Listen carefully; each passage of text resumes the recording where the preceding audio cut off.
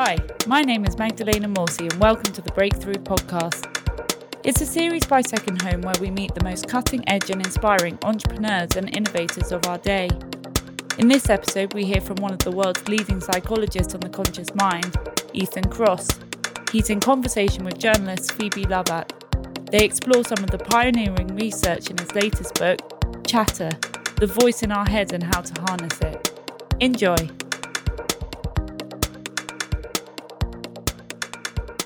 Thank you, everyone, for being here tonight. Yes, I'm Phoebe Lovatt. Tonight I'll be in conversation with Ethan Kross, who is an award-winning professor of psychology, the director of the University of Michigan's Emotion and Self-Control Laboratory. Is that right, Ethan? That's right. Yeah, you got it. And the author of the book that we're here today to discuss, Chatter, The Voice in Our Head and How to Harness It. Thank you for being here, Ethan. Thanks for having me. Been looking forward to this for a while. Yeah, me too. We're going to spend about half an hour discussing the book and some of the ideas in it, and then there will be 15 minutes at the end for Q&A. So for everyone who is watching tonight, please submit your questions to the Q&A section, and we'll make sure we get around to as many of them as possible. So without further ado, Ethan, let's just jump straight in. We were just chatting a little bit before the conversation went live. It's kind of impossible to discuss a book about internal dialogue and self-talk without acknowledging the fact that, we are living through a moment which has seen us listening to our inner voice more than ever before, sitting with our thoughts in a way we've never had to. And a lot of us have realized over the last 10 months that we don't like a lot of what our inner voice has to say to us.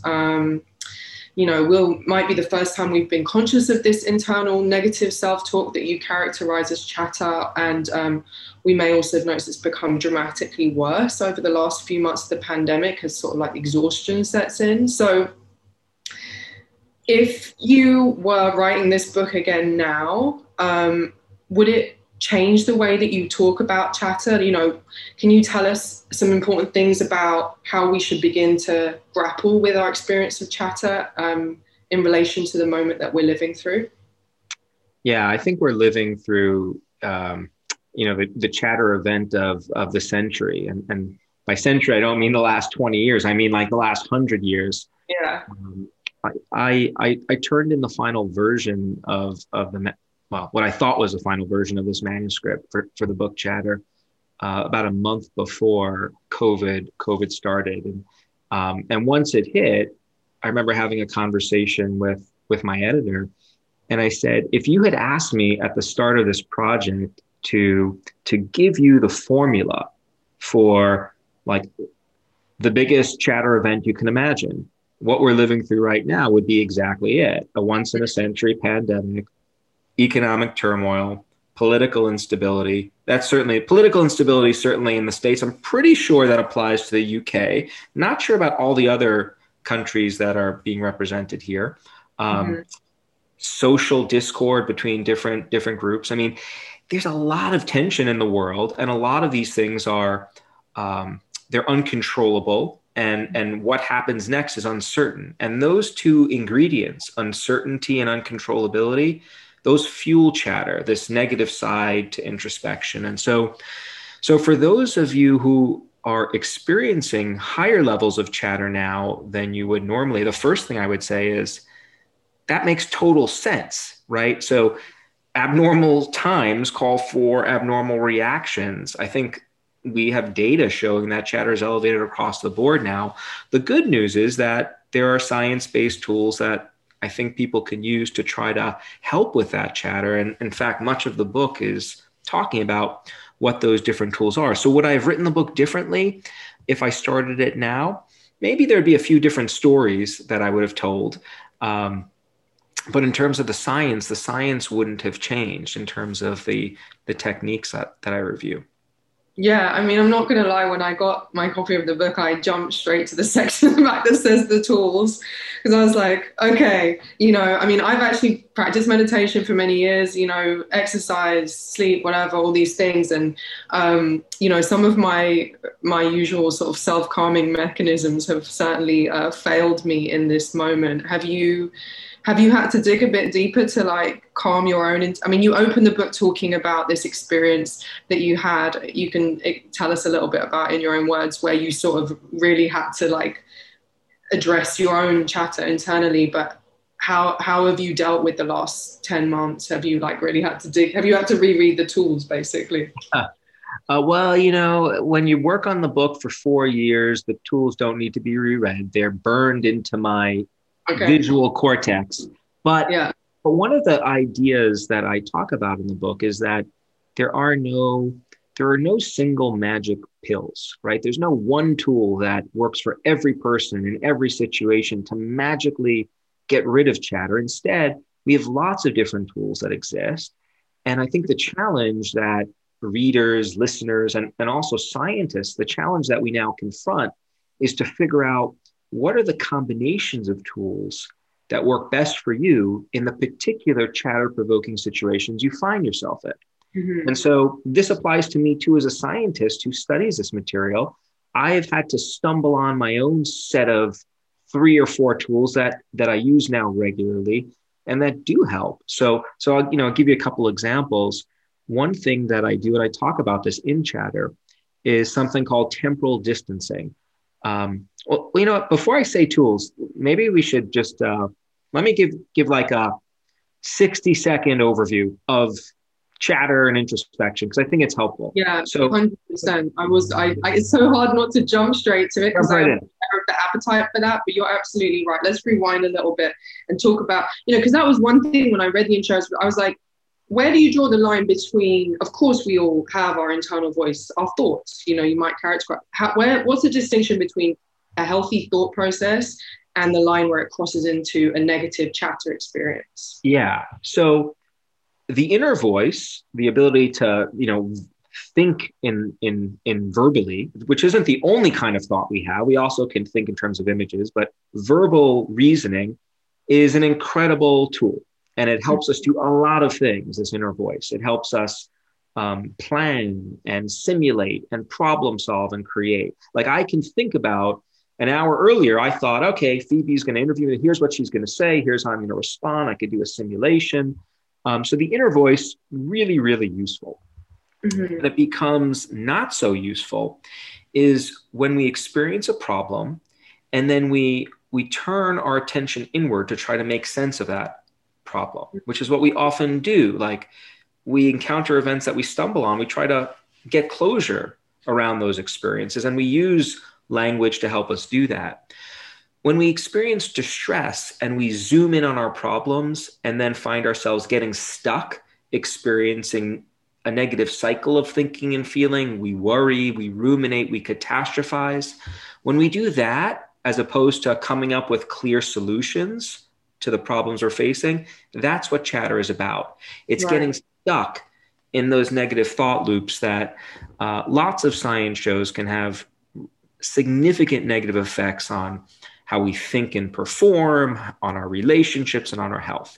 So that's the negative side of things. And it's characterized by this almost tunnel vision on the awfulness of the situation, right? So when you're experiencing chatter about COVID, you're zooming in and thinking about how miserable the situation. I can't see my friends and loved ones.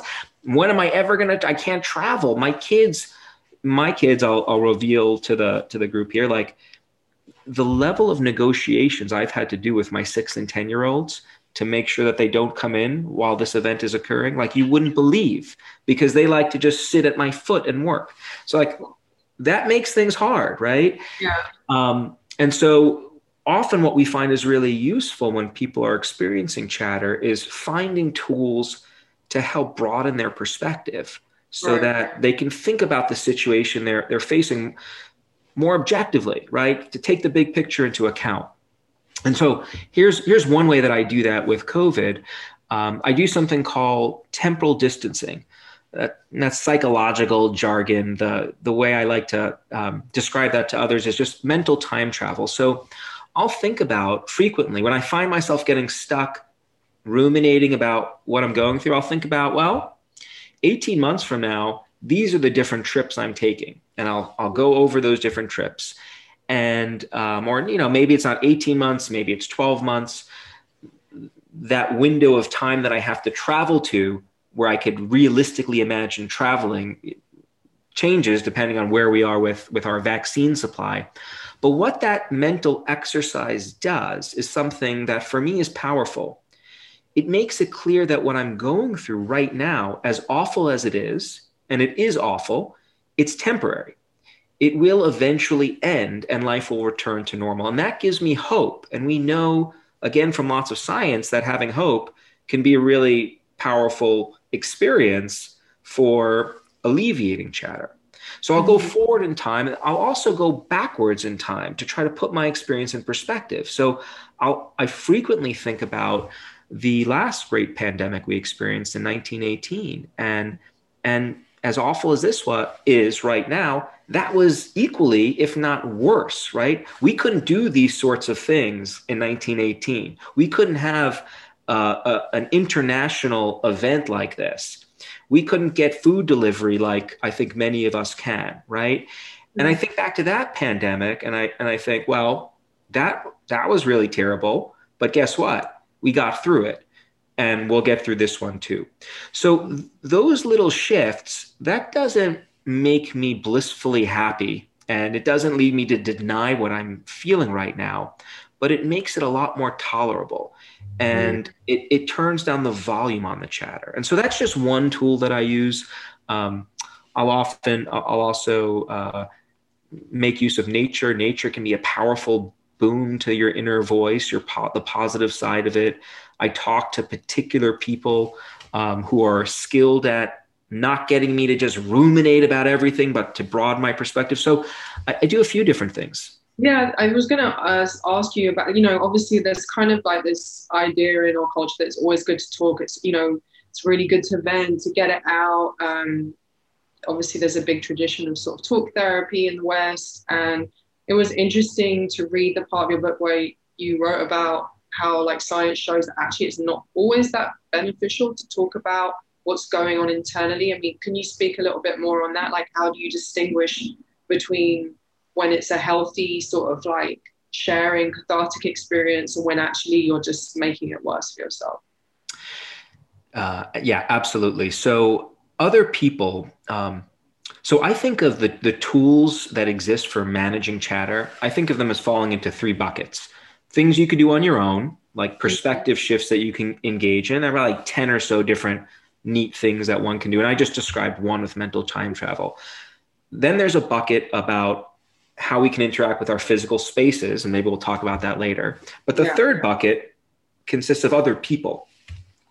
Other people in our lives can be either a force of good or bad when it comes to our chatter. So other people can either amplify the chatter or make it better.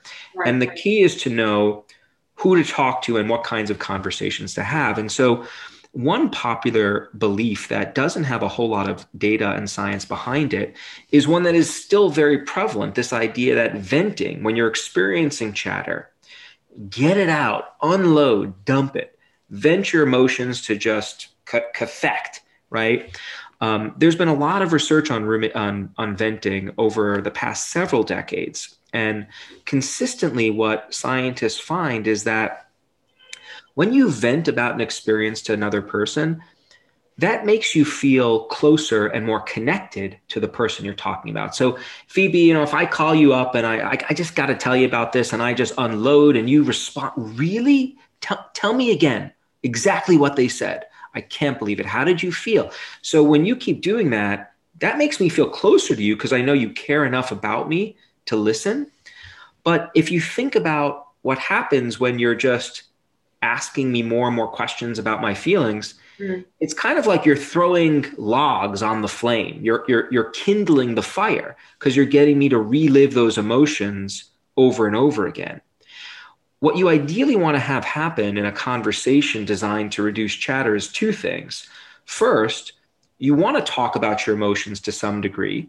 So you want to be able to express yourself. Talking is good, but once you know enough about what the person is feeling and experiencing, you want to try to help broaden their perspective. Other people are often in an ideal position to do that because the problems that they're often confronted with, they're not happening to the other person. So I often ask, if we were all together right now, I'd ask the audience, like, have you ever been in a situation where a friend or a loved one comes to you with a problem? They're experiencing chatter. They don't know what to do. And it's easy for you to offer them advice. And most people raise their hand and say, yeah. Yeah. So that's a basic feature of like the human condition. If it's not happening to us, it's a whole lot easier for us to advise someone else. And so, but that advice giving piece of social exchanges, it sometimes gets lost when we talk to other people about our problems. They think that the way to be a good friend is to just hear us out, not to also help shift our perspective. And that sometimes leads our chatter to be maintained because we're not changing the way we think about the problem in a way that gives us closure. Right. Yeah. So you'd advise maybe just being highly conscious of like talking maybe just to your problem solving friends rather than people who just want to kind of revel in the drama with you. I'm extremely deliberate about who I turn to talk about my chatter. Yeah. I don't want to give listeners or people who hear the impression that I'm chatter all the time, by the way. We're talking so much about my own. When chatter does hit for me, which I think it does for most of us, I think really carefully about who I should chat about it with. There are some people in my life who I love dearly, and I know they love me, and I do not talk to them because I know it's just going to be a vent session, a co-rumination fest that's going to leave me just feeling bad. And so I turn to others, and they help. I really liked reading about your dad in the introduction to the book. You sound like a really interesting character, like a lot of kind of different. And you say that he kind of, when you were a child, he was always telling you like, look inside yourself for answers. So I guess that's a great like early learning on sort of how to not necessarily always seek other people's insight. But you did say that you don't use that approach with your own children. I guess one of, as well as managing our own anxiety and internal dialogue, I'm personally not a parent, but many of my friends do have children and their children are anxious right now. How do you speak to your children about sort of like managing their own chatter in this moment? Well, one thing that, one idea that I think psychologists and cognitive scientists and people who study the mind and brain take for granted that not everyone else always recognizes is the fact that our thoughts don't have to control how we feel.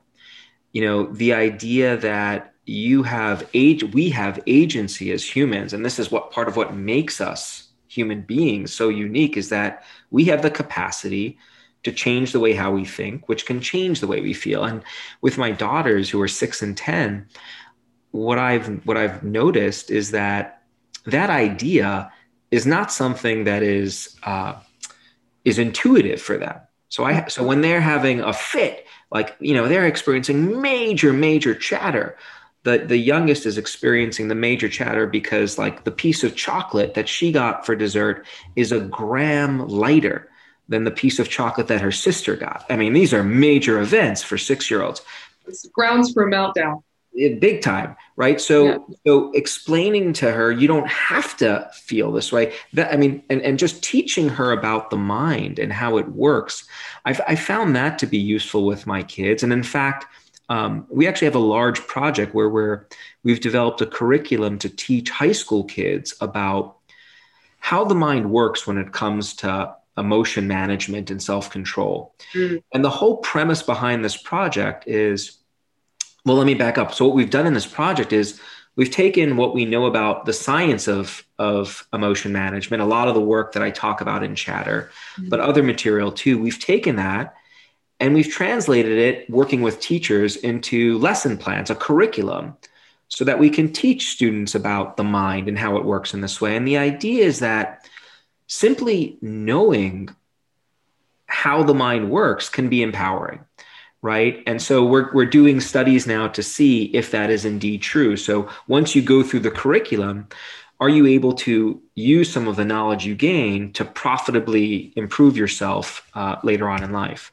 I mean, it's kind of crazy that children aren't taught sort of like even the basics of controlling your inner self-talk, because it, you know, as you document throughout the book in myriad ways, it can literally affect the entire outcome of your life. You know, the way where your ability to harness or not harness your internal dialogue can shape the entire trajectory of your life. And like one thing that I really, you know, kind of gave me chills actually reading was like the power of the mind-body connection, with the impact that like negative talk can have on your actual physical body, to the extent that if you get stuck into very negative self-talk spirals for excessive amounts of time, it's like your body reacts as if you're under like immediate physical threat, like in terms of the stress response, which is obviously very dangerous for you in the long term when it builds up in a chronic way. Can you speak a little bit more about that?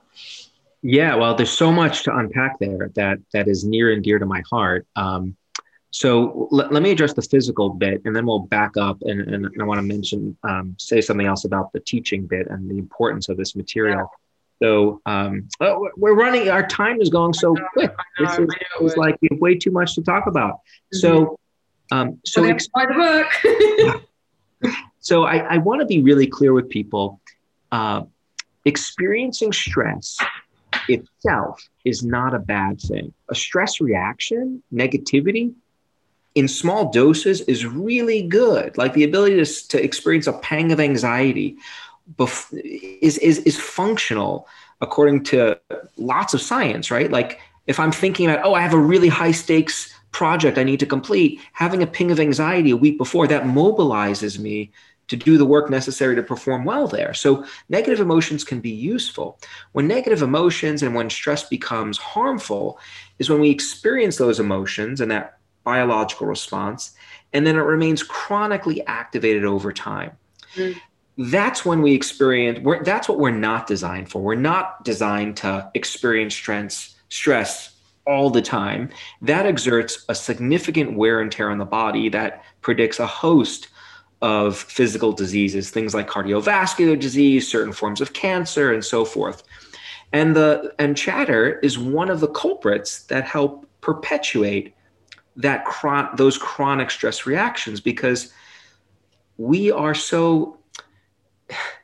the mind is capable of creating our own stress response and then perpetuating it. Because I can be rejected by an editor or a colleague or my children, and rather than just experience that event and move on, I'm capable of reliving and re-experience that rejection over and over and over and over again. And that's how it gets under the skin. And even as I talk a little bit about in the book, can even influence the way our genes are expressed. And so it really is, the mind and the body are super tightly connected. Well,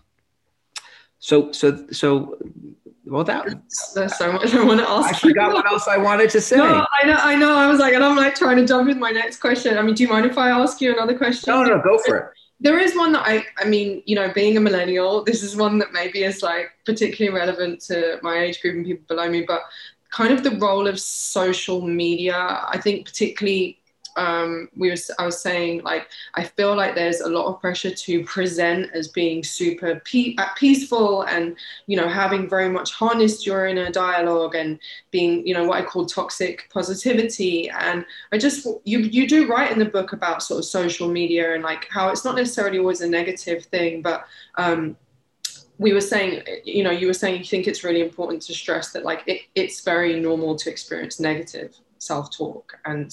And I think that that's something that people can benefit from hearing, especially right now, because I think a lot of people are suffering in silos and comparing themselves to other people online who seem to be doing great in the pandemic, you know? Yeah. So, you know, I've been researching, we've been doing research on social media and well-being for about 10 years in my lab. And social media is really interesting when it comes to the inner voice, because in many ways, I think it provides us with a giant megaphone for broadcasting what's streaming through our heads. And if you actually think about Facebook, the prompt, at one point, I think this is still true, it said, "What's on your mind?" So it's beckoning us to share what's happening in our head. Mm-hmm. People here have probably heard a lot of press, which suggests social media is toxic, stay away. Other arguments say it's really good. My opinion on this is it's not de facto good or bad. It depends on how you navigate it. And it's much like the physical world, in the sense that social media provides us with a new environment to play around in, and how we play around in that environment will impact how we feel. And so if you think about the physical world, if I go into the wrong neighborhoods and talk to the wrong people, I'm going to get in trouble. Mm-hmm. If, on the other hand, I seek out other kinds of experiences in the physical world, they can be the source of enormous joy and meaning. Now, what's different about physical and social media is that from the time we're born, we're socialized. We learn. Our parents, our friends, our caretakers, they're teaching us how to navigate this world to our betterment, right? I learned, don't go here, go here. This is how you talk to someone. This is not how you talk to someone. We learned those rules. Those were rules that have been curated over time, passed down from one generation, and through our culture, they're transmitted to us. Social media has only been around for 15 years. Mm-hmm. And we haven't quite had the time to be socialized into how to use it, right? The science is only beginning to now be able to tell us, if you interact this way, this can be bad for you, and this other way can be useful. And so in the book, I try to articulate a little bit about what we've learned. So, try to stay away from passively just taking in the curated news feeds of other people, because if you just see how awesome their worlds are, and full well how mediocre your life is right now, that's not going to make you feel so great. But on the other hand, you might want to use social media to seek out and provide support for others that could be really useful in that regard. So I think it's a fascinating space. Yeah, and very much in development. I wanted to ask just round out my section, one super quick question, and then we'll get to the Q&A. Just to touch on, because I know we want to discuss a little bit, like the impact of physical environment. Obviously, we're all living in very contained quarters right now. People have varying degrees of access to nature. I'm right in the middle of London, so it's pretty intense here. So do you have any just final words of advice on how people can sort of like use their physical environment to the best effect right now for their internal chatter? Yeah, so I'll give you the shorthand note on this. So enhance your exposure to green spaces. There's a lot of great data showing that green space exposure, and what I mean by that is, trees and greenery and plants, that can help rejuvenate the attention that is often sapped by chatter. Like, we can only focus so much at any given moment in time. And if all of that focus is on our chatter, that doesn't leave much over to do other things like our work or have engaging conversations. So enhance your exposure to green spaces can help with that. Try to create order in your environment. When we're experiencing chatter, we often feel like we're not in control of our mind. It's disordered, it's chaotic. And what we've learned is we can compensate for that experience by turning to our environment and tidying up and placing things in order. I'm not the most organized guy. Usually I'm kind of free with things. My office doesn't usually look like this, but when I was writing the book, I'd find myself doing weird things when I was stressed out. Like I'd go to the kitchen and clean all the pots and pans and put them together very neatly. And that helped, right? And so it's another thing you can do. And the final bit on the environment is seek out awe-inspiring experiences. So awe, the emotion, right, is something we feel when we're in the presence of something vast that we can't explain. So, the number of stars in the sky, like billions of stars, I have trouble computing what that means. Or, I'm still awestruck by planes. I think like at one point we were futzing around with sticks, really struggling hard to create fires. And, now we figured out how to blast people off in tin cans and land them safely. Like, how did we do that? That elicits awe. And what we know is that when people experience awe, when they're in the presence of something vast and indescribable, that makes them and their own concerns feel a whole lot smaller by comparison. Right. And feeling smaller may not be something we always aspire to, but shrinking our chatter and having our chatter seem smaller, that can be really useful. So those are three environmental tips that I elaborate on in the book. Thank you so much for sharing. I'm going to jump over to some of the questions that have come in just because we've had so many and I wish we could answer all of them because they're actually great questions. I'm actually going to do one that was on my list, which I didn't get around to. Sort of someone says, interesting about mental time travel. I would ask how this fits in with mindfulness. It seems like it runs contrary to it. I have to say, I was quite surprised to not, I was expecting there to be a massive section on mindfulness and meditation, to be totally frank, because that's obviously a very popular way of approaching anxiety and depression and other internal issues right now. So can I ask why that isn't touched on so much in your book? Yeah, sure. So, mindfulness and meditation are great. And if you read Chatter, you'll see that I've actually had personal experience of this. I got a mantra when I was 5 years old. I wanted a bicycle for my birthday, but I got a mantra instead from my dad, who was an interesting character, as you alluded to. Very cool. So, the premise of many mindfulness practices is for us to recalibrate ourselves and focus on the moment. Mm-hmm. And I think that can be great.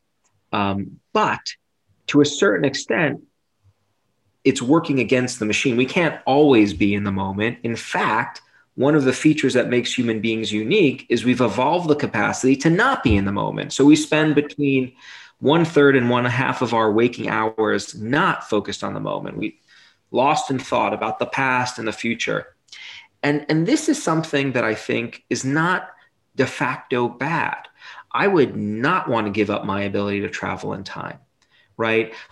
The ability to travel back in time, I can learn from my mistakes, to think about the future. That helps me plan. It helps me fantasize. I can savor experiences.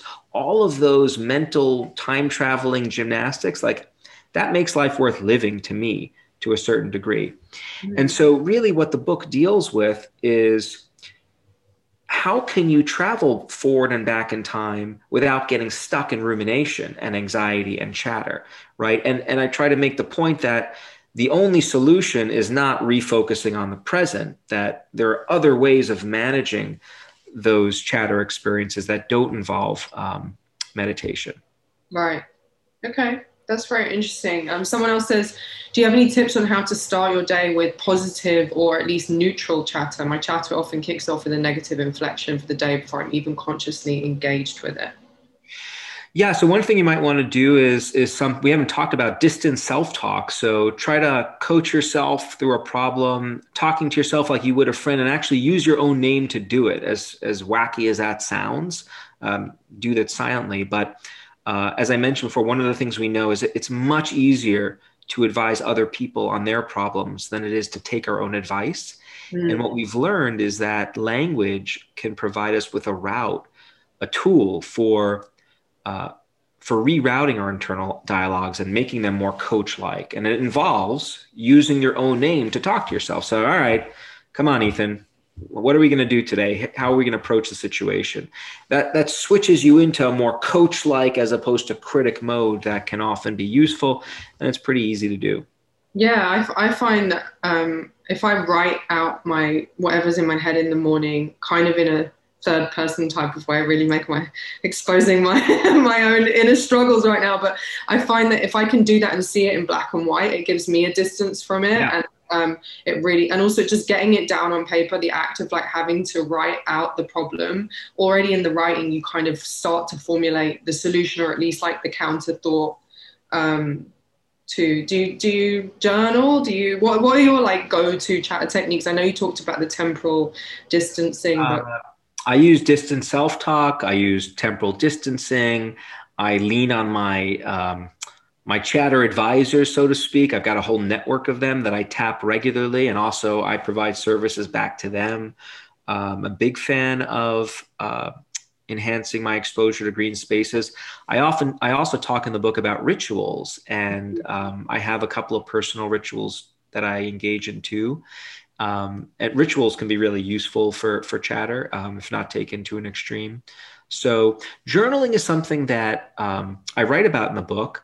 There's a lot of data showing that journaling can be really useful for helping people manage chatter. And it does have a distancing component, because when you're writing about yourself, you're becoming the character in a story. And, a character is someone that's separate from you. And so I don't personally do journaling a whole lot, but but that's part of this idea that different tools work for different people in different situations. And so, I'm going to kind of merge two questions here, but I think maybe people are slightly struggling with you understand the concept of the distance self-talk and whatnot. Someone saying something different as a start. How do you help shift the mind to actually believing the new internal dialogue? Like, if you're having very persistent negative internal dialogue and you're trying techniques, like what in your experience is the key to sort of making the shift in the mental rumination change? Yeah, this is a fantastic question. All the questions have been great before. I think what this taps into is the idea that easier said than done, right? Like, so most people, I think, who are experiencing chatter, they know they want to feel better, right? So they're trying to do stuff to feel better. They know that it's better to have a more positive orientation, a less critical one, but they have trouble actualizing that change, bringing it about. And that's where the concept of distancing, we think, is useful. And there are lots of different ways you can do it. What distancing helps us do is step back and gain a little bit of objectivity to the situation. And once we step back and have a clearer view of the situation, then it becomes possible to follow through with our goals. And our goals in many cases are to not experience chatter and to feel better and to work through an experience. So let me make this concrete. So if I'm kind of anxious about, what an editor is going to say about a scientific paper, and I can't, oh my God, what if they say it's awful? They rejected years of work, and I get stuck in that thought loop. Like, I don't want to be there, but I'm stuck. When I step back and I broaden my perspective, I realize, hold on a second, Ethan, you've written hundreds of papers before. Many of them have been rejected many times before they've been published. It's part of the game. They'll probably say something negative, and then you'll respond. So that zooming out a bit gives us access to different kinds of information that are convincing, that help us reason through the problem more effectively. Mm-hmm. For sure. This is an interesting question. How does your conscious chatter work with your unconscious, I guess your subconscious thinking? Oh, boy. It's funny. I sometimes, so just as I promise you, I'm not dodging the question. I will get back to it. But these are fun because, for the past 15 years or so, I'm the one on dissertation committees that I'm peppering students, with hard questions before they defend their dissertation and get their PhD. And I feel now the role reversal. It's like, it's karma. Now I'm getting all the tough questions. The subconscious and conscious and how those interact remain a mystery. I wish I could tell you I knew exactly how it all worked. We don't yet know from a scientific point of view. We do know, and I spent a little bit of time talking about this, that our waking mind communicates with our sleeping and dreaming mind. So it's not uncommon to see our chatter manifest in our dreams, which I think is absolutely fascinating. But how exactly that works, we don't know. Now, we do know that if you can help people with their chatter, that makes it easier to sleep better and reduces some of the negative subconscious consequences that we often see. But in terms of the dynamics and the architecture behind all that, there's a lot more science that needs to be done. I'm sure. The mind seems to be a complete mystery still. Well, that's good. I mean, there's still like room to explore. 100%. So I just wanted to ask you one more question I've been sent through, which I think is interesting. Many people have started to view proper therapy, as in psychotherapy, I assume, as a way to cope with the current climate. someone asks if you've ever had therapy yourself, you don't have to answer that if you don't want to. But I wonder, obviously, I would imagine, I don't want to make blanket assumptions, but that the way that we approach problems and think and try and deal with internal chatter must be shaped to some extent by experiences we had in childhood, in the same way that like our patterns when you go to therapy, it's all about unpacking your childhood. Do you have any thoughts on that? Like, is there a point where you would say that internal, on a good day, I can do these things that you're talking about, but I can't lie, I have days where I can't pull myself out of it.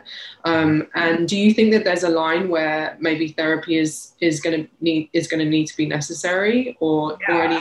Absolutely. So, I wrote this book targeted towards helping people deal with problems of living, which are characteristic of all of us, right? And the kind of chatter that just accompanies stumbling through the world. Now, can that chatter morph into more extreme forms of clinical forms of anxiety and depression? Absolutely. We see evidence of that. And in those cases, if you find yourself struggling in ways that are paralyzing and that are really interfering with your ability to live well on a consistent basis, then I advocate going for therapy. And I think you absolutely should. The kinds of interventions that are often administered in therapy, they share some overlap with some of the techniques I talk about, but they're more intensive.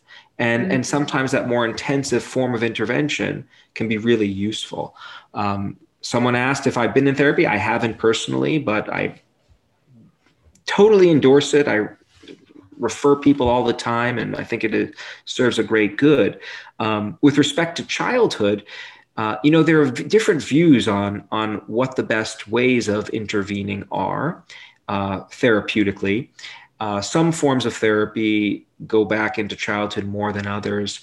Many empirically based therapies that are popular nowadays don't actually, by default, spend a ton of time in the past. They deal more with the problems you're experiencing right now.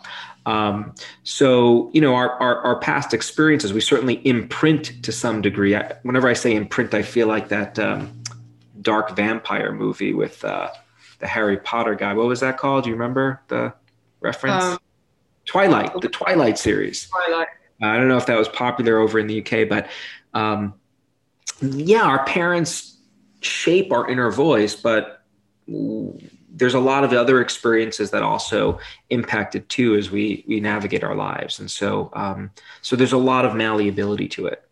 Mm-hmm. Oh, I really want to keep asking you questions. Maybe I'll ask you one really quick last one and then we'll round it out. For anyone who's sort of like chatterers got to a point of where it feels like a sort of paralysis where you can't move forward and can't decipher, what's the first step that you take, in terms of breaking down that, like if the internal chatter has got to a point of just like noise and you're just feeling stuck on how to act?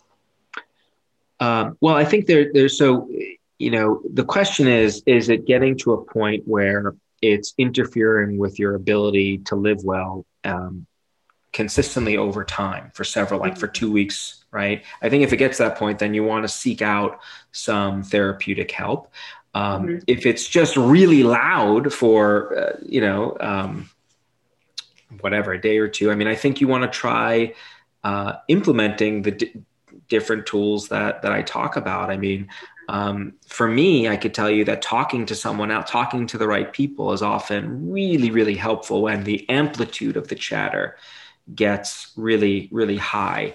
I like, talking to other people and getting some mental space by getting out of the house and clearing my head in the woods. Like that for me is particularly effective. And if you have people to turn to, there's no harm in trying that. Yeah. With all of these tools, I think if they don't work, don't use them, right? Give them a shot, right? Like it's like an exercise at the gym. Some exercises are going to be you're going to enjoy them. It's going to make you stronger. Others you might not like as much. And, for me, journaling, nothing against journaling, but it's not my thing. Like, right. But it's a lot of great data behind it. Yeah, as you say, it's about figuring out the kind of set of tools that really works for you. And this is a galley copy, so the actual book is more beautiful than this. But what's great is that, you really do at the back of the book just have this very concise breakdown of all the tools. And I'm sure if you spent a few days like running through all of them, you'd feel better by the end of it, or at least you'd have a good idea of where you were stuck and where in your life you really needed to make some changes. So thank you so much, Ethan, for taking the time to go through the book with us. It is a brilliant book. It's very digestible, which is, I think, with all of us, like, very overwhelmed right now. So much information, so much uncertainty. It's nice to read a book that's like very clear and super comprehensive. So thank you, Ethan. Thank you so much for taking the time. Thank you to everyone who watched. Thank you to Second Home for hosting us. And I hope everyone is able to calm the inner noise a little bit after today's talk. Yeah, well, thanks for having me, and thanks everyone for coming. It was really, really a great deal of fun. And hopefully next time we get to see each other in person. One day. All right, thanks a lot. Take care, everyone. Take care. Bye.